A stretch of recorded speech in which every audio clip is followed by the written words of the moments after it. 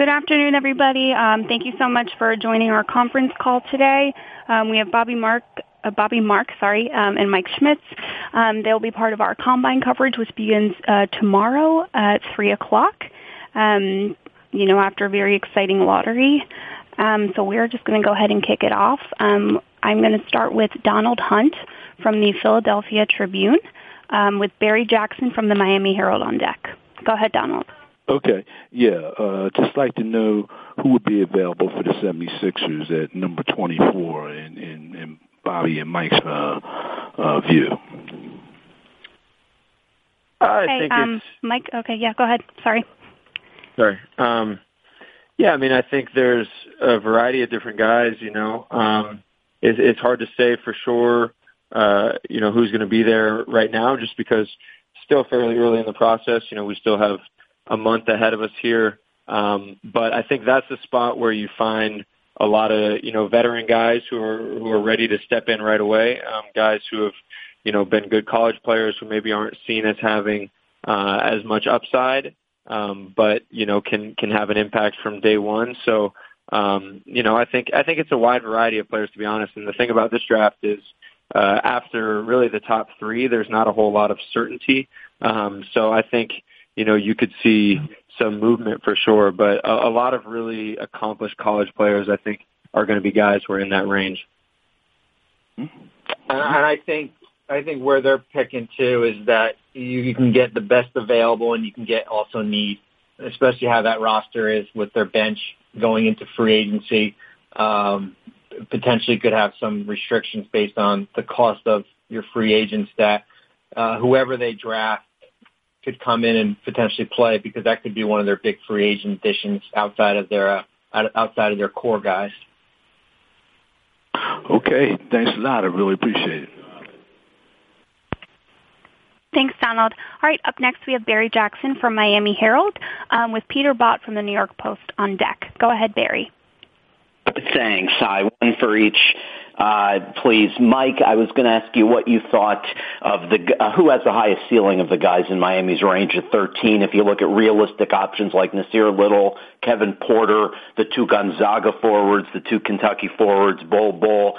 And for Bobby, I was curious if you thought, with the Heat seemingly being stuck another year up against the cap, probably won't even be able to use their taxpayer mid-level, would you encourage Riley and the Heat to just sort of stand pat and deal with this for another year and then await cap space in 2020, or would you be aggressively trying to solve their issues now as opposed to being patient? Mike, you go. Yeah. Sure, yeah. In terms of the guys with the highest upside, I think some of the names you mentioned, Bol, has a really high upside with a guy who obviously has incredible length. He moves well. He can shoot threes. He can block shots, and he can handle the ball. So that's a really unique combination.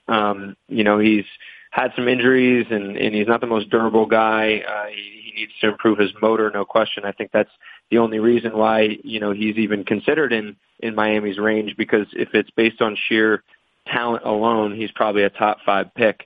So I would say he probably has the most upside. And, right behind him, a guy like Nasir Little and Kevin Porter, those guys are really naturally gifted physically, and Kevin's ability to score the ball and Nasir's athletic traits. But I think in terms of upside, Bol has more than really anyone in that range. Great, thanks. And thoughts on the Heat's state, Bobby? Yeah, I think, the likelihood is that you probably are going to punt on the off season because of where your roster is. You probably will be right at the tax again. And I think, Barry, the hard part will be waiting until the summer of 2020, because I look at that free agent class as probably being one of the weakest that we've seen in a long time here. I think there's a significant drop-off from this year and also in 2021 when you look at outside of, whatever happens with Anthony Davis, it's really kind of Draymond Green and a lot of the players that signed those big contracts in the summer of 2016. So, yes, you will certainly have cap space next year. Is there an option for Miami to take some of their expiring contracts like Whiteside and Dragic and maybe go out and get a player that has an extra year that eats into that cap space that can help now? I think that could be I think that could be certainly an option that you need to look at. But it's hard waiting just to the summer of 2020 because, as I said, that free agent class is not like it is going to be this year. Thanks, gentlemen. All right, up next we have Peter Brott from the New York Post with Jonathan Sauber from Rivals. I apologize if I'm mispronouncing anyone's name. Go ahead, Peter. Hi, guys. I just wanted to know what you think the importance for the Knicks that they got into the top three. Obviously, you talk about the three-person draft, at the top. Obviously, it depends a lot on what Memphis does at number 2. But how do you break down kind of the difference between Ja Morant and R.J. Barrett as potential additions to this Knicks roster? I think getting in the top 3 was huge in this draft. We've harped on it that those 3, Zion, Ja, and RJ, are kind of what every team has been coveting. I think there are some players behind them that will end up being really good players, potentially even better than 1 or 2 of those guys, because you just never know with these young kids. But I think RJ versus Ja is certainly a conversation. Personally, I think Ja has a little bit more upside, just in terms of his explosiveness combined with his feel for the game. But RJ is going to be a really, really good player. I think he's going to be an all-star caliber player, and not every team, sees it the same, right? Like some think that RJ, who came into the season at number 1 on our board, has a chance to be better than Ja for sure, just because of his size and his ability to score at all 3 levels and, make others better when he wants to. So I think it's huge to have that top 3 pick, and it's not a clear cut like Ja Morant is for sure going to be a better NBA player than RJ Barrett, even though that's kind of how I see it right now.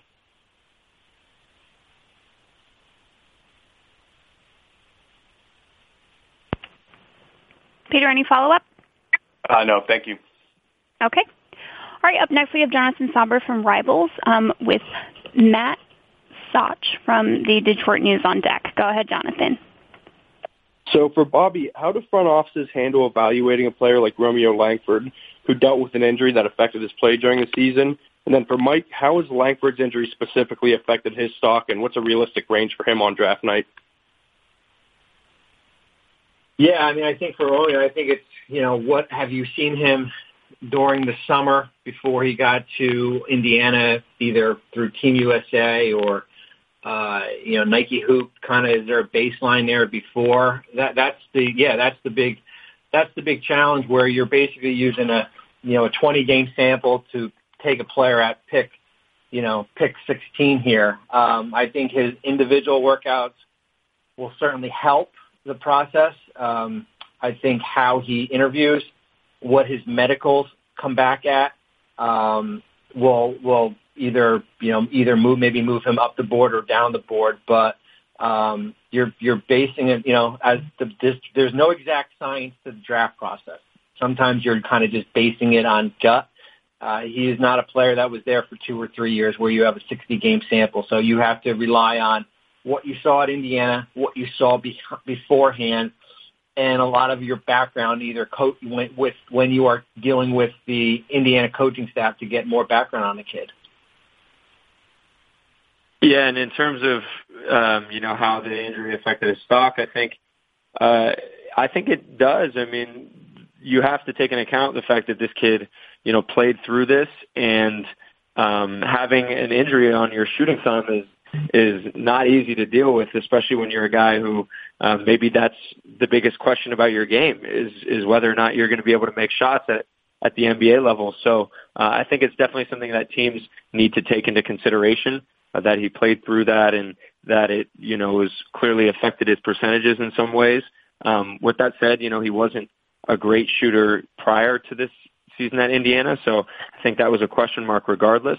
But I think it's something that teams definitely have to take into consideration. And, I could see him going anywhere from kind of like 8 to 14.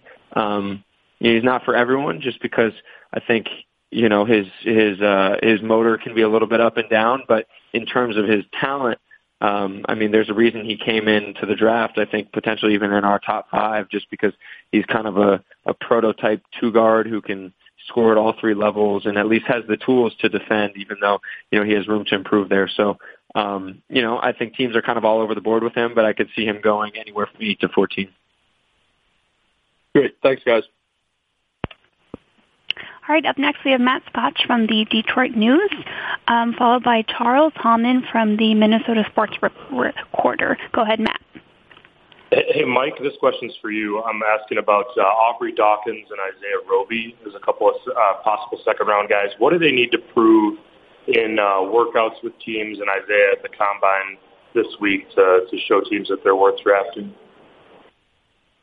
Yeah, I think, for Aubrey, it's about teams figuring out whether or not that one tournament performance was just kind of an outlier, right? I mean, he had a little bit of an up and down season this year, but I think teams like the fact that, he can shoot the ball and he's explosive. I think he had the benefit of playing the majority of this year at 23 years old, which, is a part of the reason why he was able to be so productive. But I think playing with consistent toughness and showing that he can make the right reads and do a little bit more with the ball are things that teams are looking for with him. And Roby, I think it's all about toughness. I think it's all about toughness and consistency, because from a talent perspective, I mean, he has pretty much everything you're looking for in kind of a modern big man, a guy who can, switch screens, who can protect the rim, who can kind of handle as almost a point forward. I think shooting also on top of toughness is important for him. He's a guy who, turns down open threes a little bit too often. And so I think teams want to figure out whether or not he's confident enough and tough enough to play to where his talent suggests on a consistent basis. Thanks a lot. Okay, up next we have Charles Hallman from the Minnesota Sports Recorder with Sheldon Michaels from the Baton Rouge Advocate on deck. Go ahead, Charles. Yes, spokesman recorder, but that's all right. Thank you. And question to both men. Can you give a quick analysis on the two University of Minnesota players that are available, Jordan Murphy and Emil Coffey, what their chances are, and then also what do you see the Minnesota Timberwolves going for at number 11? In terms of Murphy and Coffey, Murphy, I think, is at the worst going to have a really strong career in Europe. He's physical. He was productive. I think the key for him is, because he's a little bit undersized, being able to step out and shoot the three. I think for teams to feel comfortable with him, they're going to want him to see him in workouts, show that he has potential to do that eventually. So I think, there's a chance he could potentially stick on a two-way contract just because he's long and physical and he rebounds. So he's probably more of a fringe guy. And then Coffey, he had kind of an up and down showing, I think, at the G League Elite Camp Combine. He has great size. He's a pretty fluid athlete. He can make a shot. He's a little bit streaky. But again, I think because of his size and shot creation, he's a guy who could potentially get a two-way contract as well. So I kind of see them in that light, probably not draftable players, but guys who could hang around for a little bit in that regard. And then as far as guys that are in their range, I mean, I think when you look at their roster, is there a player like Kobe White there? You don't know what the future of Jeff Teague, and you have Tyus Jones as a restricted free agent. Can he come in and maybe play point guard for you possibly? But I think there's needs across the board. I mean, you look at, you're probably going to lose Taj Gibson in free agency.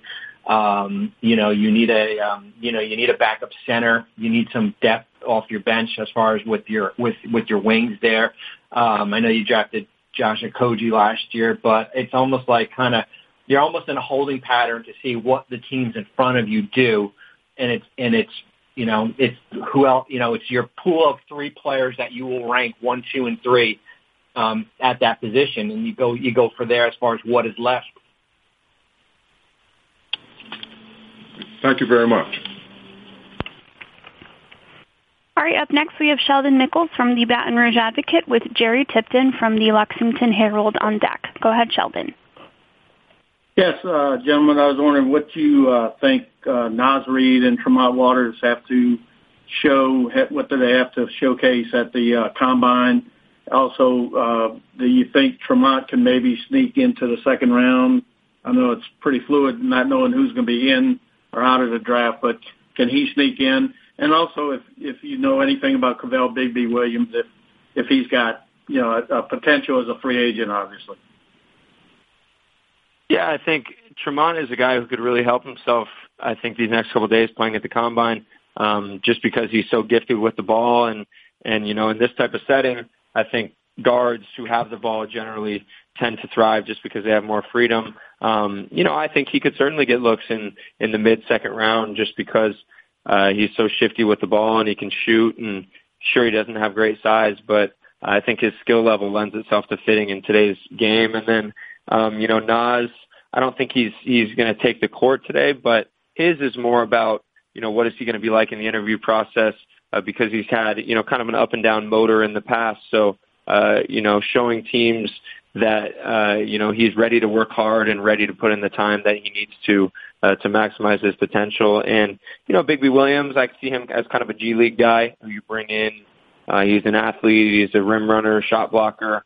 And, you kind of see what you have with him. And so I would see him probably in the G League and Tremont with a chance to get drafted and Naz, definitely likely to get drafted as well. All right. Thank you. Okay, up next we have Jerry Tipton from the Lexington Herald with Austin Fox from Wolverine.com on deck. Go ahead, Jerry.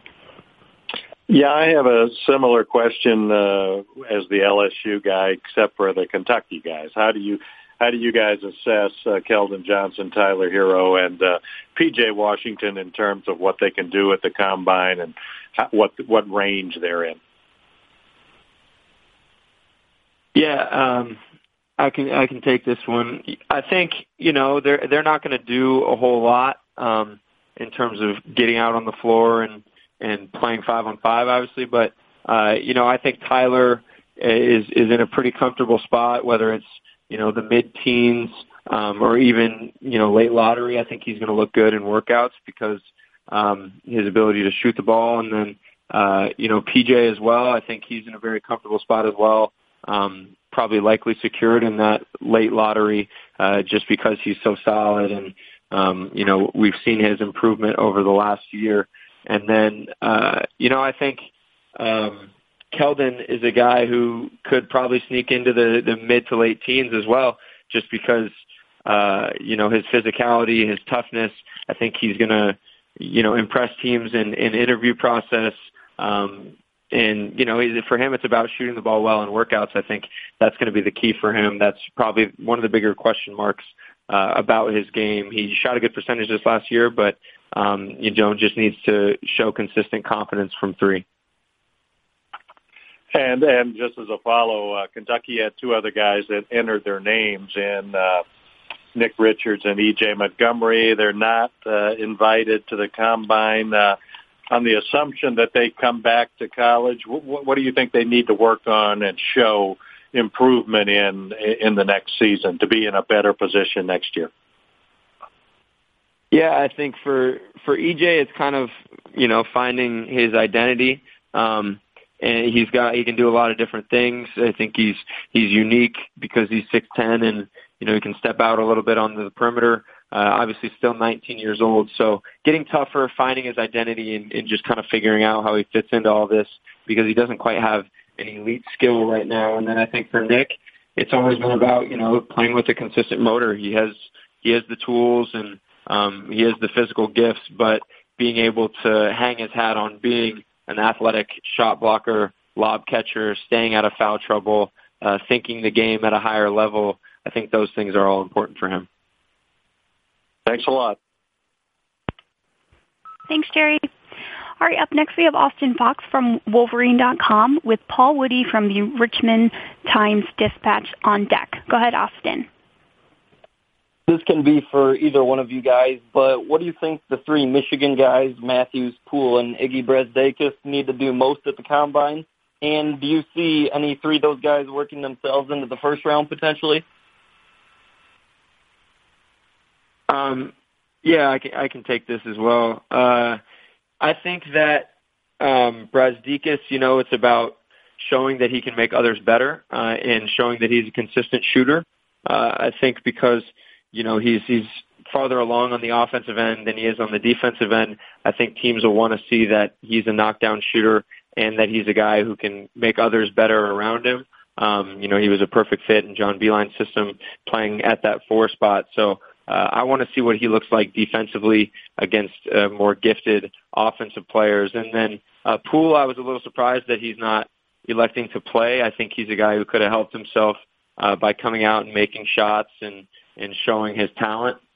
So hard to pick up too much of him. I think throughout the workout process, he's going to have to prove that, it's more so about interviews, really, just that his mindset is in the right place and, that he's able to play within a team system and not just out, to get his own. And then for Charles, I think shooting the ball, that's always been the key for him. He can really defend, he can handle and pass, but shooting has always been kind of his downfall. So I see those guys as, I see Charles as kind of more of a late second round undrafted two-way guy. I think Brazdeikis is maybe a mid-second type of prospect with the potential to maybe get into the 30s. And then I think Poole has a wide range. He's talented enough to be a late first-round pick type of guy, but it's about, answering those questions I talked about.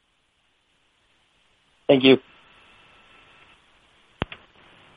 All right, up next we have Paul Woody from the Richmond Times-Dispatch with Ira Winderman from the Sun-Sentinel on deck. Go ahead, Paul. Thank you. Thank you for your time this afternoon. There are 4 University of Virginia players in the draft. DeAndre Hunter is supposed to be a lottery pick. Ty Jerome, I've seen mid to late first round. Do you think those are accurate assessments? And where do you see Kyle Guy and Mamadi Diakite if Diakite stays in the draft? Yeah, I think Hunter has a chance to end up being a top, 6 or 7 pick, just because he's a plug and play type of combo forward that every team is looking for. I think Ty Jerome, he's not a guy who's going to stand out in the measurements testing or the athletic testing. So I think some teams view him, as an early second-round pick, and some teams view him as a mid-first-round pick. I really like his skill set and his feel for the game. So, I think he's probably going to end up being a better player than where he's drafted. And then Kyle Guy, I've always thought he's going to have a big-time career as a EuroLeague player, but with the way the game is going, and the emphasis put on shooting, I don't think you can rule out that he has a chance. I'm not sure he's a guy who gets drafted. But, I think that he'd definitely go to training camp and fight for a roster spot. And then Mamadi, I see him as more of a G League flyer guy that you take a chance on because of his athleticism. Okay, and I'm sorry. Who's speaking? I don't know you guys, so. Oh, that was Mike Schmidt. I was going to say something too. Okay. Mike gave you the full dose of Virginia players, but just on Kyle, I think the next, and I don't want to put too much stock into the 5-on-5 play, but I think if Kyle can show that he can play point guard at a heavy dose over the next 2 days, I think that's going to help him out a lot. Okay. Do you think it was wise for Kyle to enter the draft at this point?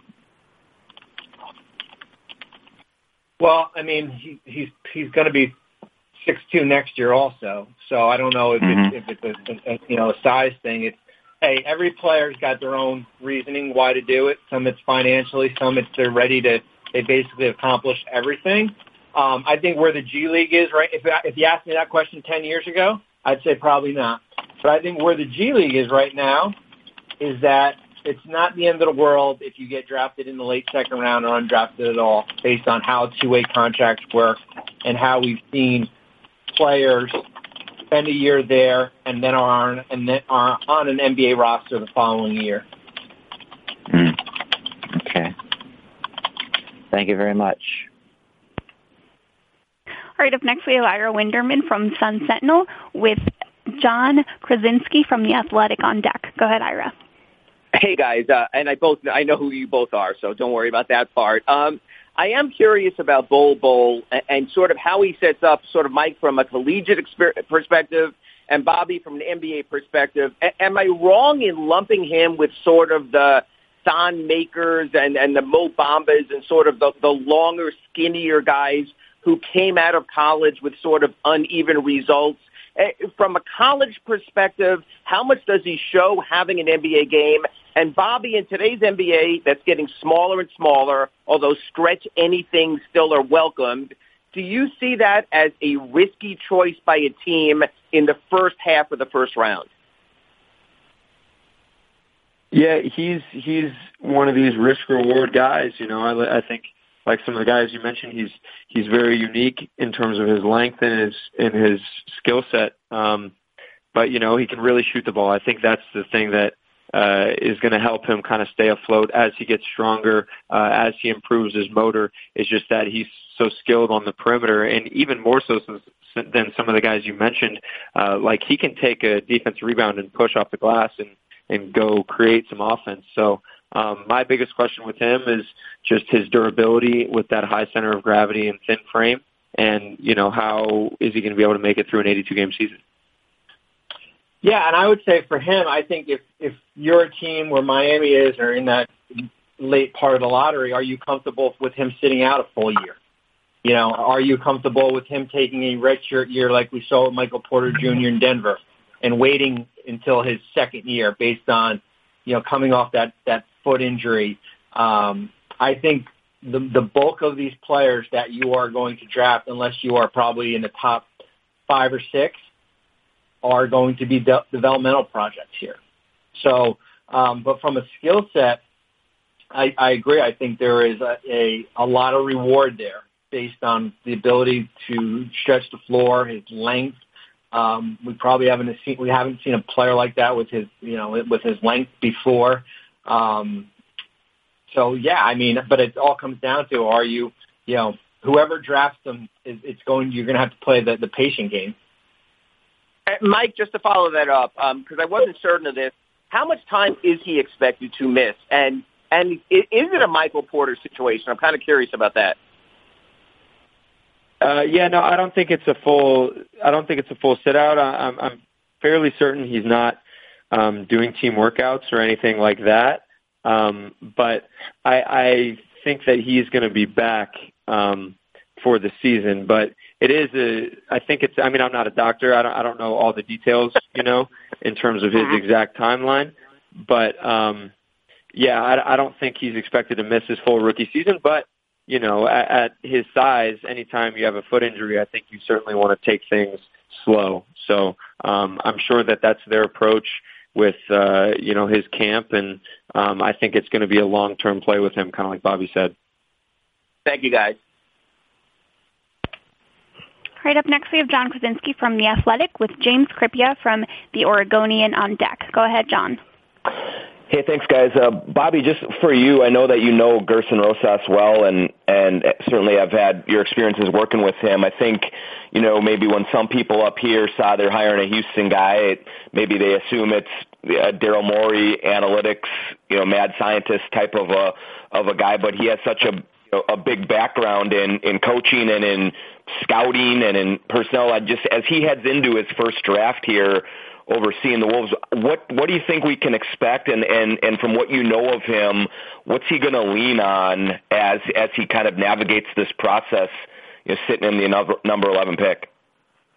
Well, I think he kind of checks the boxes off of everything that he's probably done in his career, you know, especially the 17 years in Houston, where from scout, from management, kind of behind the scenes, and especially working with him, putting together these draft combines when I was with the Nets for 4 or 5 years. He is well detailed.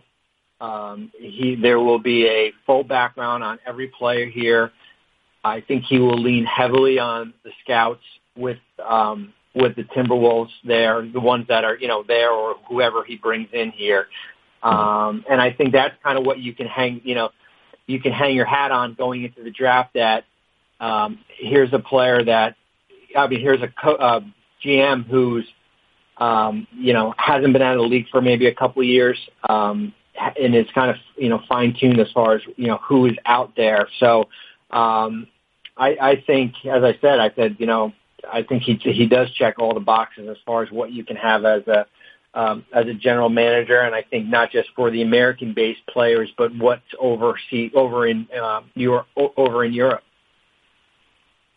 That's great. Thanks, Bobby. Appreciate it. All right, up next we have James Kripia from the Oregonian with Mason Ackerman from the Daily Trojan on deck. Go ahead, James.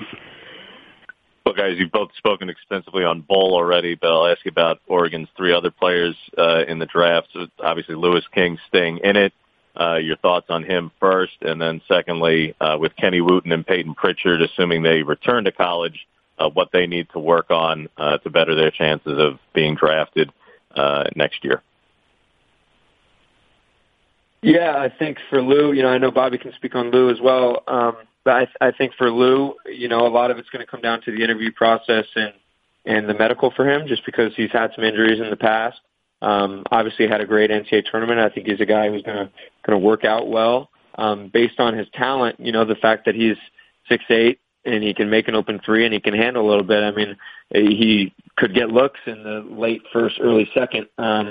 But I think, it's going to come down to interviews and the medical in terms of where he goes. And then for the other guys, in terms of what they need to work on, I think Wooten, it's just being consistent. With some days he looks like an NBA player with his explosiveness and his shot blocking. We saw it in the NCAA tournament. And other days, I think he's not completely there in terms of being able to handle the physicality or make the necessary reads. So I think becoming a smarter and a tougher basketball player is going to help him. And then with Peyton Pritchard continuing to evolve into more of a point guard, he was more of a scorer at a young age. And so adding more of that to his game, I think, is important. Yeah, I mean, I think regarding as Mike said, I think it's going to be critical how he interviews over the next couple of days here, and then how he handles the team visits here. I don't think talent is the one thing that teams will question, but it will be as far as from a maturity level. With his injuries, certainly with his injuries that he had in high school. But I think it's just going to be a matter about teams having a comfort level with him, that they can trust him if they're drafting him in either in the first or second round. Thank you very much. All right, up next we have Mason Ackerman with J.R. Gamble on deck. Go ahead, Mason.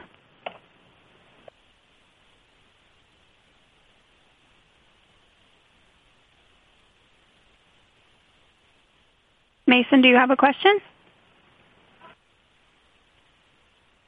All right, we're going to jump ahead to the last caller, J.R. Gamble. Go ahead, J.R. Yes, hello, guys.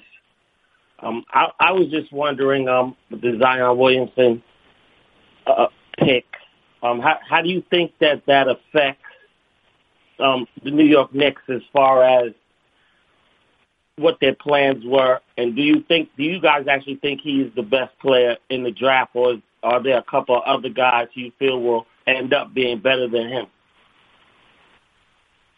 Yeah, I think Zion is the best player and the best prospect in this draft. He's, kind of the epitome of positionless basketball in this new era that we're seeing. And so, you never know. I think John Morant and RJ Barrett are both really talented as well. And, it's going to be important for Zion's body to hold up. There's no question about that. As far as New York, now that they have number 3, I think you're looking at John Morant and RJ Barrett, and I don't think that the whole Zion hangover of not getting the number 1 pick should really affect them. I think they need to do their due diligence on those two guys, and they'll end up with obviously whoever Memphis doesn't select, but I think they're getting a really good player regardless. Okay, thank you. One follow-up question, based on what happens in the combine, but who do you think are your top 3 sleeper guys that could really come up big in the future that we are speaking about right now? Yeah, I mean, if you want to look at just the combine of maybe some guys who would play, I think Isaiah Roby out of Nebraska, has a chance to be one as an athletic big man who can make a three and block some shots. I think Grant Williams out of Tennessee is a guy who's really going to help himself just because of his toughness, his feel for the game. And then there's a kid out of Tulsa who's had a really good run, Daquan Jeffries. Maybe a mid to late second round guy, but long arms, 6'5", kind of a 3-and-D wing prospect. He'll be playing these next few days also. Okay, thank you very much. All right, and we're going to go back to Mason Ackerman for the last call of the last person of the day. Go ahead, Mason. Hey, sorry about that. I guess my mic wasn't working the first time. I was just wondering what you guys thought of Kevin Porter Jr. and what teams around the league think of him, and especially which team in the mid to late first round do you guys think will be the best fit for him, and also Benny Boatwright's chances of being drafted probably in the late second round. Yeah, Kevin is really talented. I was based out in LA, so I got a chance to see him quite a bit. I think he's one of the more talented scorers in the draft. If you're looking at sheer talent, physically 6'5", 6'10" wingspan, I mean, he checks all the boxes there. For him, it's about the interview process, answering why he had such an uneven season at USC, why he got suspended, why he wasn't able to show much consistency. I think that's what teams want to figure out about him, because some days he looks like a top 5 pick and some days he looks like a guy that, you don't want to invest your draft pick in. So I think, for him, it's about going to a situation where he has veterans and he has support, and the team is able to help him just stay on a consistent path in terms of getting better every day. Benny Boatwright, anytime you have size and shooting, I think you're going to get looks. So he strikes me as a guy who will probably earn a 2-way contract, play a lot in the G League, and then kind of go from there. Thank you. All right, that concludes our call today. Thank you all so much for joining. We appreciate you taking the time to talk to Mike and Bobby. They will be part of our Combine coverage, just another plug in here for TuneIn, tomorrow and Friday from 3 to 7. Thank you, Mike and Bobby, for your time.